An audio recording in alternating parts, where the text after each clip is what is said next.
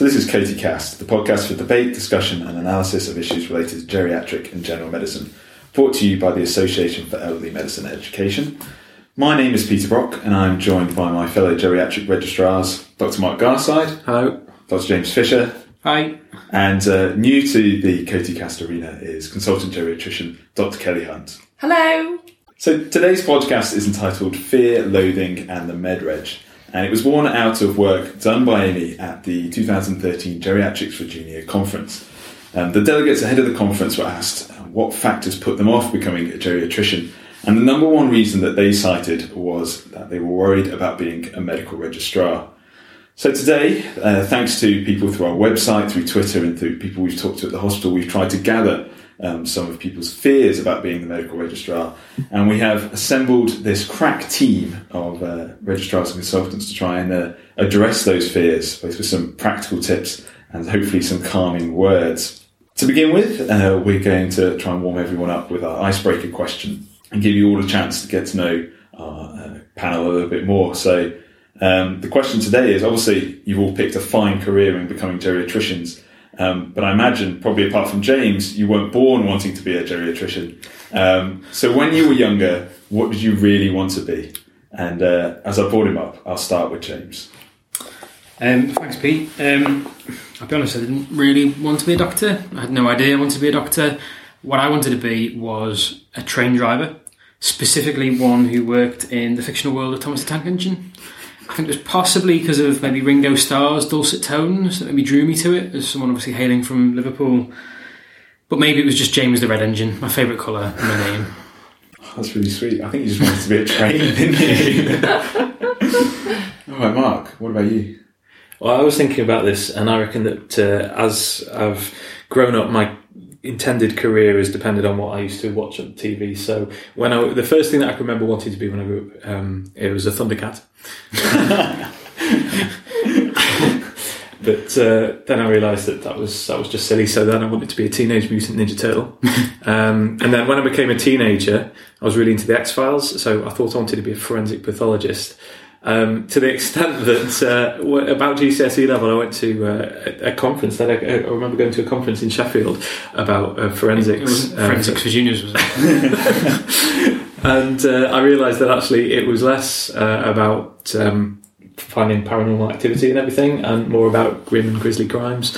And I decided that actually that wasn't for me, and I ended up falling into medicine after that. I'm impressed by how seriously you took it, going to a conference as a teenager. Yeah. That's quite impressive. Well, a girl I liked at the time wanted to go, and I thought I'd go with her. Right. Smooth. Fair enough. Kelly, what about you?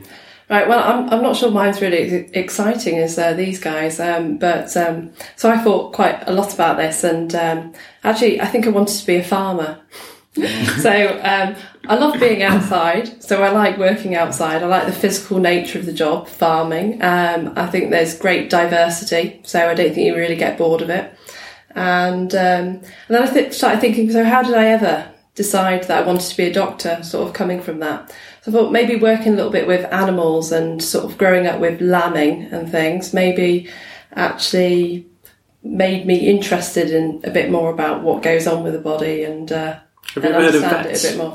Vets, yeah, no, absolutely. But I realised communication was difficult, so I went for people instead. Nice. I wanted to be Where's Wally because I thought that was a great job. You could travel. You got to meet a lot of people, and to the point I'd obviously tell my mum this. So when I was a kid, she took a red jumper and got some emulsion and painted white stripes on it, and then that was my Where's Wally jumper. I went on a stag do last year, and the stag was dressed as Where's Wally. It was quite good. There you go. Because we walked down the street and everyone was going, "There he is!" So maybe we should do that for you from now on. Maybe I'll get that jumper back out. Yeah, and the hat. Yeah, the hat and the glasses as well. So, as I said today, our aim is to try and address some of the fears and worries that people have about becoming a medical registrar. And how we're going to do this is I'm actually, I've only been a medical registrar for 3 weeks at the time of making this. So I would say that my fear is at an all-time peak, particularly as I'm only a couple of weeks from my first nights on call in the admission unit. So I thought I would be presenting the fears to these guys and see how they do and reassuring me that everything's going to be okay. And I will be keeping score to let them know how well they're doing. So the first fear that we got from the people we've been speaking to, and probably the most commonly thing I heard from junior doctors, particularly foundation doctors, is the idea of how, when you're the medical registrar, do you manage to manage so many unwell patients at once, and what do you do if you have to deal with multiple people who are unwell, particularly if you don't know exactly what's wrong with them? I think junior doctors think, well, I've always got this safety net of being able to ask the Med Reg, and then suddenly you become that person, you don't have that safety net anymore, and how do you get over that? I think that there's two different things that you mentioned there in the question, and one is how do you actually manage the volume of work, and the other is how do you deal with things that you are unsure about, the fear of the unknown. In terms of the juggling the volume of work, I think that's to do with transitioning yourself from a more junior role as an SHO to the registrar, in that you have to remember that you don't necessarily need to be there doing every little minute thing for the patient yourself. You're part of a team, and as a registrar, you're a more senior part of that team.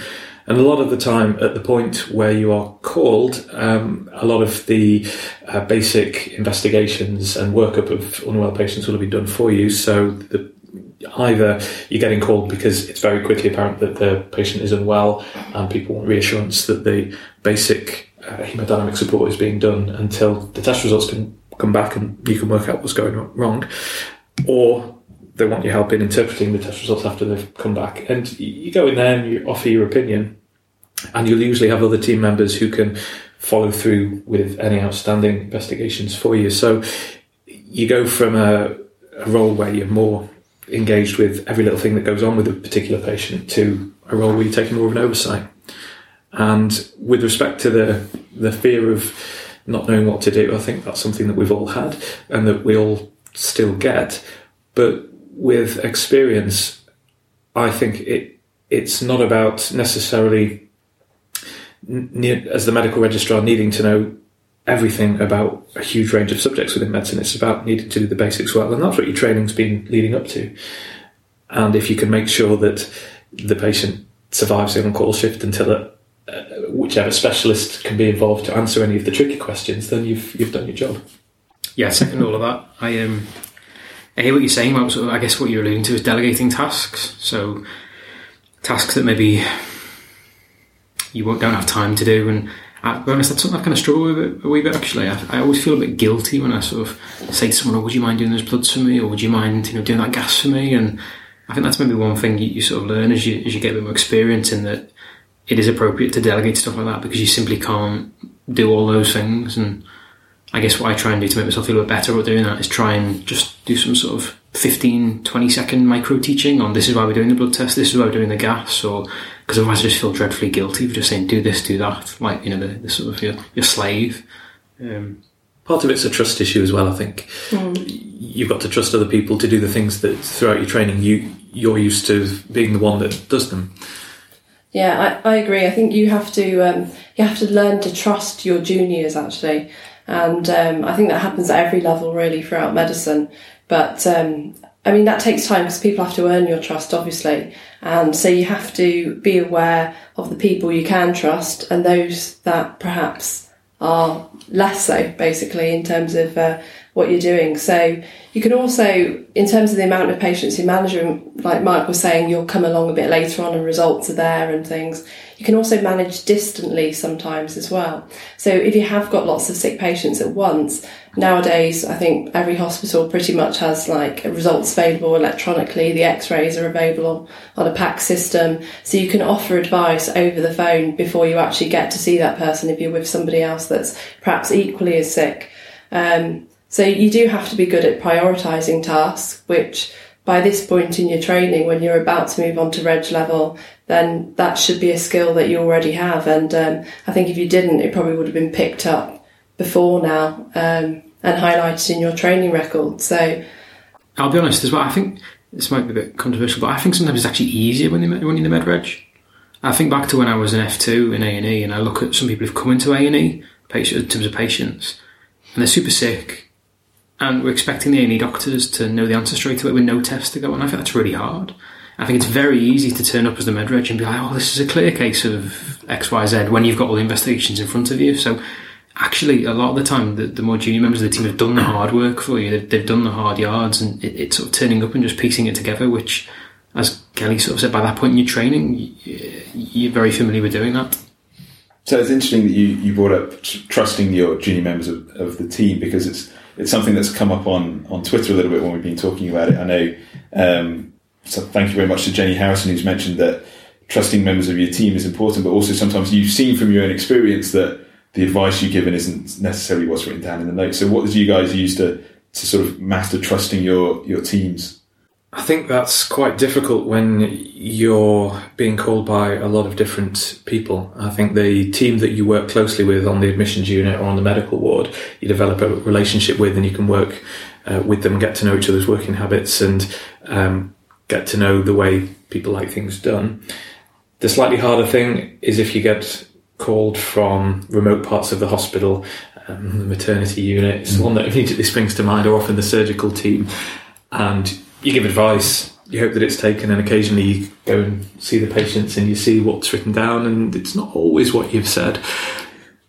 It's difficult. I don't know if there's a way to manage that really, apart from to try and have your own personal barometer of risk and trust. And when I first started, I was very paranoid about that sort of stuff, and would go and see in person most, if not all, of the referrals that I was called about, even if I didn't think that they necessarily needed a medical review. But as you go on and become a bit more experienced, you can ease off on that to an extent and kind of get a feeling for the ones that maybe you don't need to worry about quite so much. And for those patients, it doesn't necessarily matter if you don't think that they're particularly sick, if what has been written down in the notes doesn't entirely reflect what you say. I think one thing I would say, a thing not to do, is a trap that I've maybe fallen into a few times, where maybe when you're called, you make a judgment about the person based on their grade. So, for example, you might get rung by a more senior person, and you make assumptions that what they're saying is completely correct, and that of course they would have thought of X, Y, and Z. There's no point asking them, because of course they would have, because that's so obvious. And I've had a few times where maybe I've had a shorter conversation because I've assumed that because they were senior they would have covered things, and then it's transpired that they haven't, and things have been missed. So I think just simply assuming that because they're a more senior person, everything will be okay, I think that's a pitfall to watch out for. Okay. Another one from Jenny actually was that she brought up the idea that, as you just mentioned, actually getting called to the maternity unit or the surgical ward, an area where you might not have any experience in, but you're expected to see their patients, and maybe their problems are actually related to what they came in with. How have you guys managed to deal with that? So if it's maternity, I think you have like a limited knowledge, I suppose, of changes to bodies during pregnancy. And I think if it's so I've been called before, for example, for somebody who was had an unexplained tachycardia, and so I started thinking about what problems could happen in terms of pregnancy, and what heart problems they might have. So, I suppose thinking about arrhythmias, thinking about cardiomyopathies, and I felt like I couldn't really explain it by anything else that was going on, and so I asked for help. So I asked a cardiologist to see her and say, does she need an echo? Is there something I'm missing here? And, that would be my answer to a lot of these questions, is ask for help. If you don't know what's going on, ask somebody else to help you and to support you in that setting. If it's, but also ask the people on maternity. So ask the obstetricians if this is normal. Has anybody else had something like this before? If it's directly related to the pregnancy, you're there, you can answer sort of the medical stuff, but they need to help you with the pregnancy complications, really, which they probably know much more about than you do. Yeah. The other thing about the Med Reg role is that it covers a big different variation in terms of experience. So people are calling the medical registrar, and that can be somebody who in theory is just 4 years out of medical school, 4 years post-qualification, up to somebody who's 12 years post-qualification. And that doesn't necessarily reflect their ability, I guess. But in terms of the expectation that people have of you, sometimes I think, particularly when you're a newer registrar, you feel the weight of that expectation a little bit. But I think that's why it's even more important to do what Kelly said and just acknowledge the limits of your own ability and knowledge, and know when to ask for help, and not to be afraid of doing that just because people are calling you expecting an instant answer.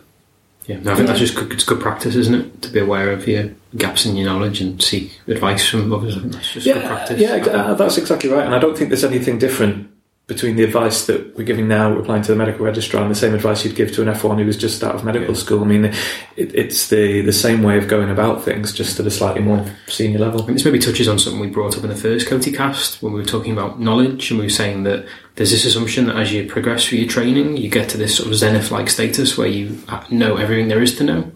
We were saying how that's dangerous, and actually anyone who sort of professes to be like that is probably lying. And I guess the same applies to the Med Reg. There's this assumption that the Med Reg is this all-knowing creature who can just solve every problem. And if you subscribe to that and try and hide the fact that you don't, then you actually, you're going to run into problems. So I don't have any problem in admitting my limitations, of which there are many. So I'd encourage you to be honest. Well, I think that actually nicely links into our first question, doesn't it? Which is, there's a lot of fear that you're expected to take in this role where you're supposed to be able to deal with absolutely everything. Yeah. But actually admitting some of the points that you don't know is the safest and probably the best way to deal with those problems.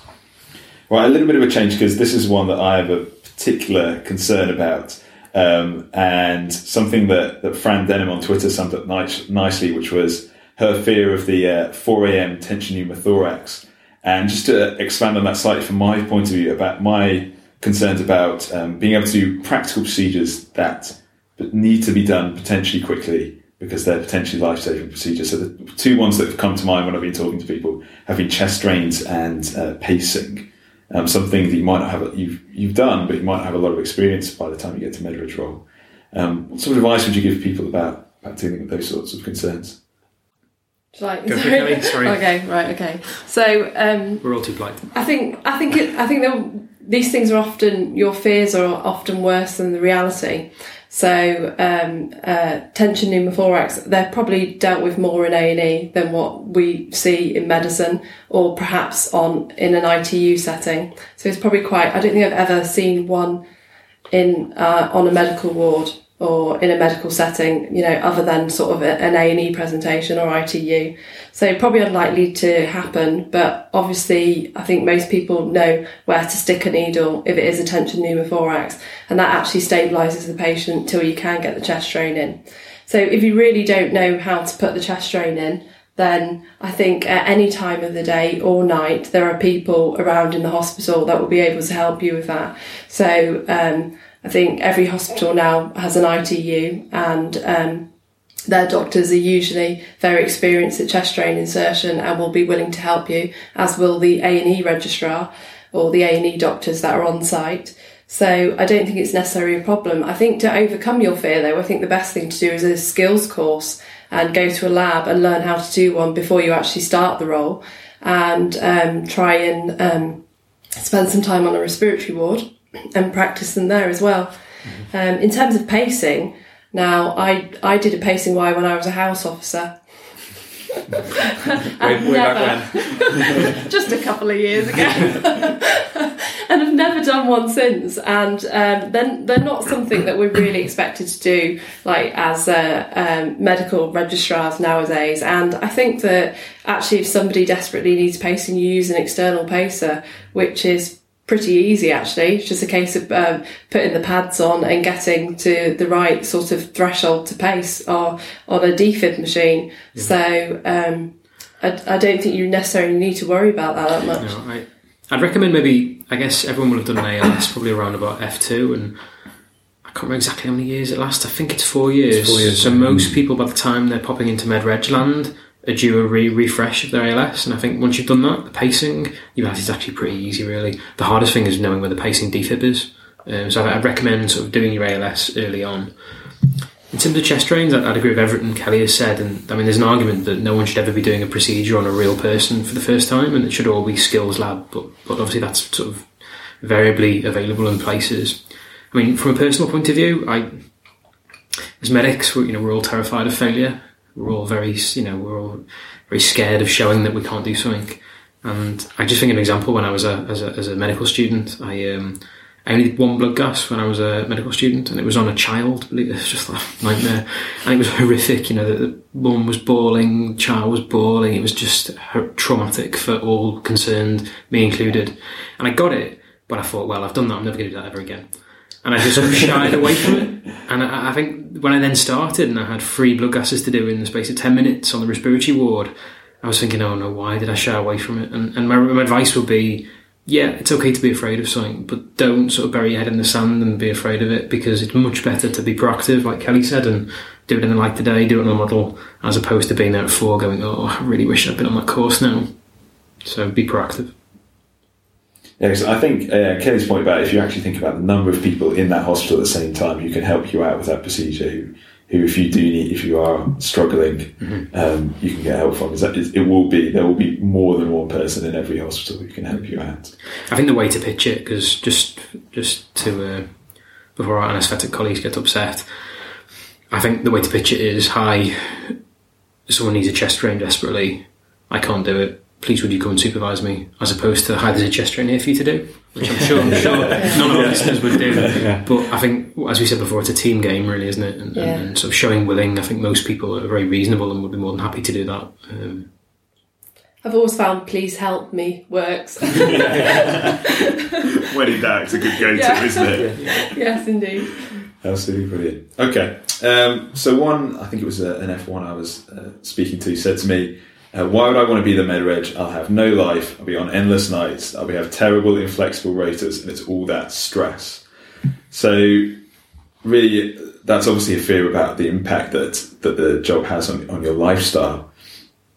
Do you think that's true, or do you think that's the case for any middle grade job, really? I think it's possibly the case in any field that you go into, that you can have shifts that are awful. But at the end of the day, with the Med Reg shift, they may be long, they're occasionally grueling, but you can go home and switch off afterwards. I'm going to put it out there, I actually really enjoyed my job. And that includes the general medical on-call as the registrar.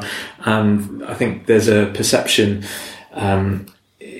from some of our colleagues, maybe the junior colleagues, that we all go around sort of really grumpy and stressed. And that's something that maybe we need to be mindful of and try and change the image that we're projecting, unless of course you really do hate your job. But I'm pretty sure that most people doing it don't really hate it, otherwise they wouldn't be doing it. I have a great work-life balance. I've really got no issues with it, and occasionally you have a shift that really takes it out of you, but it's enjoyable work. Yeah, I'd agree. So I'm a consultant now, but I do acute medicine as well, and I love acute medicine. Actually, I always have done. Find it exciting, it's challenging, and very rewarding. So you have people that are really sick, and you watch them get better with the right treatment. So, and my memories of night shift is finding them exhausting, because it was very busy and at times very stressful, but going home at the end feeling great about it, feeling like I'd made a difference overnight, and being on a high. So yeah, I mean, I'll say as well that people go on about the night shifts and are worried about Med Reg nights. I actually enjoy the night shifts perversely more than the day shifts, mainly because consultant presence in a lot of admissions unit, no offence, Kelly, is so intensive. There are consultants around all the time that, that sometimes in some places the medical registrar role is more or less just a more glorified SHO role. You're doing the same clerkings, except that you take phone calls from other departments and the A&E department. But at night, when there's no consultant around, you run the take and you organise things and you have an overview of everything that's going on. And that, to me, is what training to be a consultant is about. And that's what being the registrar should be about. So the night shifts can actually be better than the day shifts in that respect.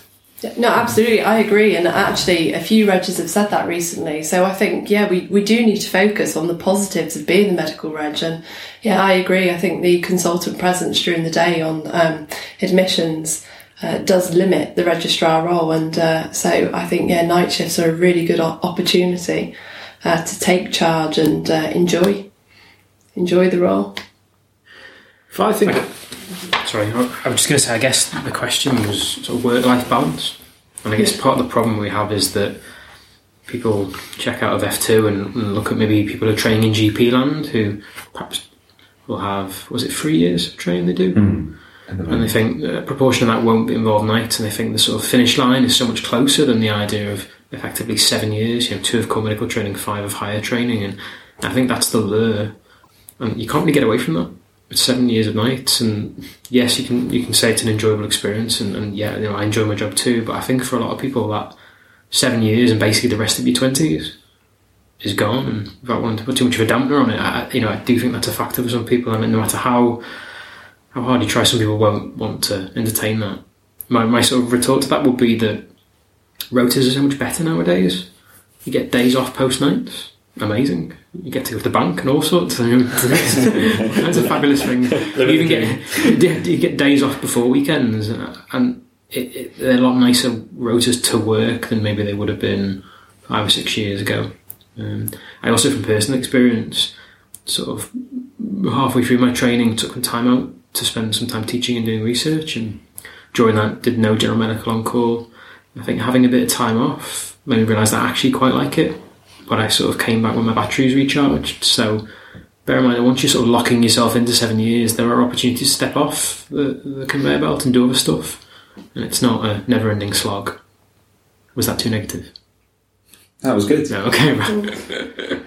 Can I just say as well then that so I spent 8 years as a reg because I did some of it as part-time training, and I had 3 children in that time. So I think I managed to fit in my life in my with training as well, and it is possible.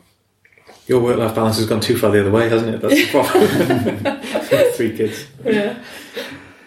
Brilliant. So one of the things that you started to mention during that was working with consultants, and one of the fears that's been expressed to me was that relationship with the consultant and what happens if it goes badly, what happens if you're getting criticised from your boss. And I wondered how you guys had found that the best way to work directly with a consultant was. Can I just ask before we start answering that question, how are you feeling? Because you were saying that you had some of these fears. Are we actually winning here? Or? You are winning, yes. Actually, you're doing all right. At the moment, I have to say, I'm keeping score, and I've ticked every single one. I think we've covered 5 already, and I've ticked every single one as feeling a little bit better. Okay, how much better, on a scale of 1 to 10? Well, I would say I'm 7 to 8 out of 10 at the moment. You're not going to resign your number, basically. No. Excellent. We achieved something here. No, you're doing well so far. Okay. So the question was about how will you guys deal if the consultant you're working with is someone you find quite difficult to work with, or someone you're worried that there's a reputation for giving out a lot of criticism? How have you approached your relationship with the consultants you've been on call with? I have to say that's quite a rare problem in my experience. Maybe I'm lucky, I don't know. But usually if there are consultants that you work with, as with any colleagues, who are particularly critical and negative, it won't just be the registrar that gets to experience that. It will be the whole team. So it's not anything that I've really come across where as the registrar you feel particularly picked on. I have to say, I think quite often, I mean, maybe this is just the consultants I happen to have worked with in an on-call setting, quite often they're quite pleased to see a geriatrician rock up to do a red shift, because if you get a single organ specialist, they're very, they're very focused on that. But the breadth of stuff that we deal with, and so many of the punters are elderly, I think a few people have said, it's nice having a geriatrician on. So that's a positive. I'll wear my geriatrician. That's right. I think that any criticism has to be constructive as well, really. I think that if you're having issues with a consultant and they are being critical of you, then it's time to actually approach them and say, can we have a meeting? Perhaps we can do a case-based discussion about that person who I manage that you were unhappy with my management, and actually have a discussion about it. And if it's a continual thing with one person, then actually I think that's labelled bullying now. Yeah. So I think there are issues there. Yeah. So it shouldn't be a problem. That's the theoretical answer, isn't it, about what you should do? I'd probably just ignore it. It's a problem if you're getting that negative feedback from everybody that you're working with, but it's just one individual, and it doesn't appear to be just you or personality issue. Then I don't know. But I think if there is a real criticism about a case that you've managed, then you need to understand it, and there's a learning point. So maybe you have got something slightly wrong on one occasion, but that should be fed back to you, and it should be an educational process to learn what you did wrong and how to do things better next time. It shouldn't be a constant criticism, should it? I think that's certainly one area that, as a specialty, we definitely need to do better, because I think this is where a lot of the disenchantment comes. In terms of training you get as the Med Reg on call, because of the way we work now, and instead of in the morning staying on the post-it wardroom for 3 hours and getting one-to-one feedback from a consultant, you don't really get that anymore because of the European Working Time Directive. We all have to go off home to bed. So I think we need to be imaginative and work out how we can better give, or how consultants can better give us trainees feedback on our performance, because sure, there is ad hoc case discussions that are useful, but I don't know, one thing that I always think about is the continuity of patients. You're always thinking, I wonder what happened to that chap, and you sort of have a rummage around and you go, I've lost his hospital number, I guess I'll never know. And I was reading the other day about one hospital that had set it up such that it recorded which patients you'd seen and it emailed you a copy of the discharge summary. And I thought, isn't that really neat? Just a really simple way of actually getting some closure on the case that you're involved with. And I think when we certainly compare it to specialities like surgical specialties, a lot of one-to-one training, anaesthetics, all one-to-one training. And I think we maybe need to be more imaginative as a specialty with regards to how we train people. Would this be a good point to bring up the Royal College work that's been done on the medical registrar, because it's been something that's been brewing for a while that the role of the Med Reg in some places is suboptimal, and I think that's recognised by the college, and I think the fact that role is putting people off applying to medical specialties is also recognised. And so there is a lot of work that's been done about what can be done to improve the role and protect the core of the medical registrar job and improve the training. And that will take time to filter down to hospitals, but it'll happen. It's already happening. We're seeing evidence of it. And James has just given a nice example of that. So there are moves afoot to make the job even more rewarding, useful for training. Yeah, it's called the Acute Care Toolkit, the Med Reg on call, and I guess we can maybe put a link to it on the. Yeah, we'll put a link in the show notes. It's sort of 3 or 4 pages long. Some nice ideas on it, but you sort of read it and think it hasn't maybe quite dribbled down everywhere. But there is some really sensible stuff in there. So there's the idea of one of the physicians in your hospital should be the Med Reg champion. Not the best Med Reg, but the person who sort of champions the requirements of. Are you a Med Reg champion? No, I think I should be though. Oh, right. Okay. No, my favourite one was the president of the Royal College. This was a couple of years ago. In his bulletin, sent an email around to all of the members, encouraging chief executives of every hospital trust to demonstrate their appreciation for the medical registrar by having an annual dinner for all the Med Regs. Do you remember that coming around? I'm still waiting for my invite for that for that dinner, but I like the suggestion. That would be the one that I'd champion. Yeah, there's some interesting stuff in action. There's one quote that I think we've sort of touched on this already, but it really epitomises, I think, like the negativity around the Med Reg. And it says, probably the first thing to go when you're busy is teaching and training others. And you all know how busy MAU is, and I think that's why often the training experience as a Reg maybe isn't as good as it perhaps could be. But yeah, there's some really good stuff in it.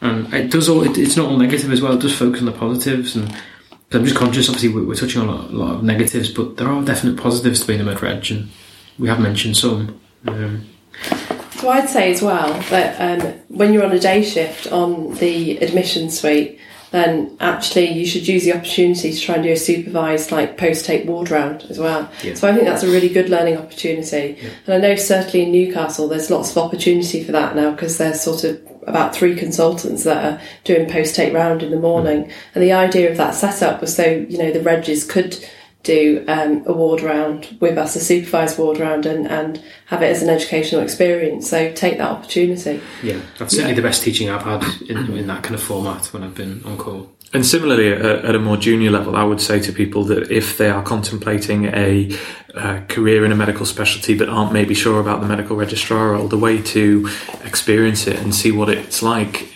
is to try and tag along and do things in tandem with the medical registrar. Find a friendly one who you get on with, and you'd have to obviously pick a shift where you could maybe be spared from the clerking on the admissions ward. But I've taken SHOs to A&E with me and done joint assessments of patients just to show them what goes on outside the area of the assessment suite as the medical registrar, so they can see what sort of things the job involves. There's a lot of mystique, I think, around the Med Reg.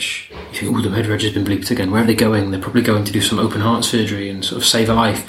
But actually all we're doing is walking 20 yards to resus and doing A, B, C, D, E, just like you are. We've just done it a few more times. And I think maybe taking people with us and showing them that we're not doing weird and wonderful magic, I think that actually might open people's eyes to the fact it's maybe not quite as daunting as you think it is. A bit of mystique's all right, though. A bit of mystique. Yeah. So you can walk back in and high-five people. No, I mean, one of the things that was suggested on Twitter, we've had a lot of good advice come through, was that Dan Firmage was suggesting that actually letting CT2s act up when they're coming towards them being medical registrars was a good idea. I don't know if any of you ever had the opportunity to try letting a junior act up like that. I do like the expression acting up. Yeah. It sounds like you're being really naughty. I mean, I quite like it when you come on shift and there's maybe a CT2 on. You always like that because, they've obviously got that wee bit more experience. But in my last job, a couple of shifts, I've actually given them the Med Reg bleep just for a couple of hours. Obviously, heavily supervised, watching very carefully, and clearly that's built up because I've worked with them for a year and sort of know and trust them. But I think they found that quite useful. Before I got my number, after I'd got paces, they were short on the registrar rota at the hospital I was working in, and so they asked me to act up a couple of times on the day shift. That was a good opportunity. I enjoyed that, and because it was a place that I was working in at the time and was familiar with and knew the people, everybody was really supportive, and it was a chance to sort of test it out in a very sort of supported and controlled way. I guess part of the problem is that by the time you've got to CT2 and you've got paces, you put the hard graft in. Yeah. To be honest, doing MRCP is not fun. It takes a wee while, and by that point, to then say, you know what, medicine's not for me, that's quite a big move. And I just wonder whether maybe it's earlier on we need to look at. So what do your F2s out there think about the Med Reg? And I wonder if there's a way to maybe get them exposure to what we're doing, eking out the ones that have a particular interest in medicine but are perhaps thinking, I'm not so sure. Because I think that's the point, that's the sort of fork in the road where a lot of them disappear off to other specialties. Yeah, well, I do like what you were saying about demystifying things and taking juniors down to A&E to see you work and stuff like that. That's exactly the sort of thing that can target, can't it? And because the eternal problem, as we all know, is the eternal battle between service and training. As you said, I often think medical admissions is such a phenomenal environment for teaching. There's so much pathology there. The patients are often invariably willing to help, but it's just time. It's just time that prevents you from using it, and you almost wonder if there's a way to make people supernumerary and to give them that experience, but it's difficult. I'm not sure we're going to solve that in the next 15 minutes. One of the things that got brought up on Twitter by Nick Murch was one of the bits of advice he gave was to try and buddy up with other registrars to create a bit of a peer support network for yourselves. And that got me thinking about one thing that people might worry about is it a bit of a lonely job being the medical registrar when you've got a team of junior doctors who may be looking to you, but where do you get your support during those shifts? Who do you confide in? Have you guys found that? Has that been a problem for you? No. This is my therapy, this. Broadcasting on the internet. Yeah. I think you're never on your own. You've got they may be your juniors, but they're still they're still there to support you, and they're people that you can talk to, as are the nursing staff and everybody around. And I think that although as a medical reg, you are the senior for the SHOs and the F1s, it's all about team working. And there are as a consultant now, I will say to my juniors that I work as a team, and if I do something that you don't agree with, or you don't understand, I would rather you ask me and got me to explain it, or say to me, do you honestly think that's the best thing to do? Because I don't want to be making a mistake that you thought was a mistake and didn't identify to me. So, I don't think I've never got to a level where I haven't respected the opinion or being able to speak to the other doctors and nurses around me. So I think it's about having a mutual respect for everybody you work with, and being able to confide in those that are around you at any time. Yeah, absolutely. I'd agree with that 100%. I remember doing an on-call shift once as the Med Reg, where we'd had a young patient who'd come in, had a cardiac arrest, and I'd led the arrest team, and the patient had died, and then the family had come in, and I'd had to speak to the family, and they were understandably distraught, and that was horrible, and it takes it out of you.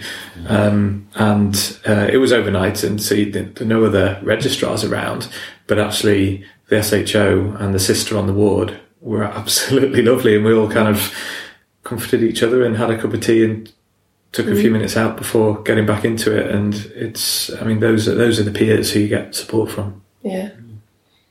I think from Twitter, Grumpy Geriatrician summed it up nicely when she said, protect your team, be humble, take responsibility for yourself and others, and you don't have to know everything. I didn't know there was such a thing as a Grumpy Geriatrician. No, just an adjective, doesn't mean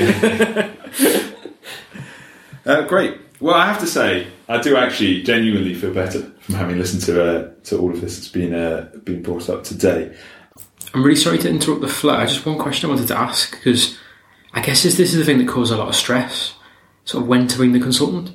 And maybe given that we've got a consultant here, it might be she was probably the best place to answer this. But I don't know about you guys, but it's almost as if like a badge of honour. Like, can I get through the night without bringing the consultant? Because I don't want to admit that I need their help. And I think some people do sort of practice like that.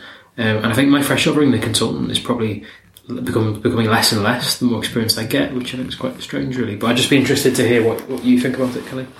Yeah, no, I mean, I don't think you should hesitate. I think if there's a question you can't answer, or there's somebody you're worried about and you don't entirely understand what's going on, then you should be speaking to your consultant. I think one thing I've now realised as a consultant is that, as the named person responsible for that patient, that whatever a reg is doing overnight in terms of their care, you are still responsible for. So I think that actually I want to know, and I want to be able to help and support you if you're struggling with something. And I'd be more annoyed if I went into work the following morning and found that you'd been struggling with a patient all night and perhaps hadn't quite come up with the correct management plan because of that, and had been too afraid to call me for whatever reason, or hesitated. Yeah, I found that as well, and to be honest, it's never been a problem. I don't think I've once had an issue where somebody has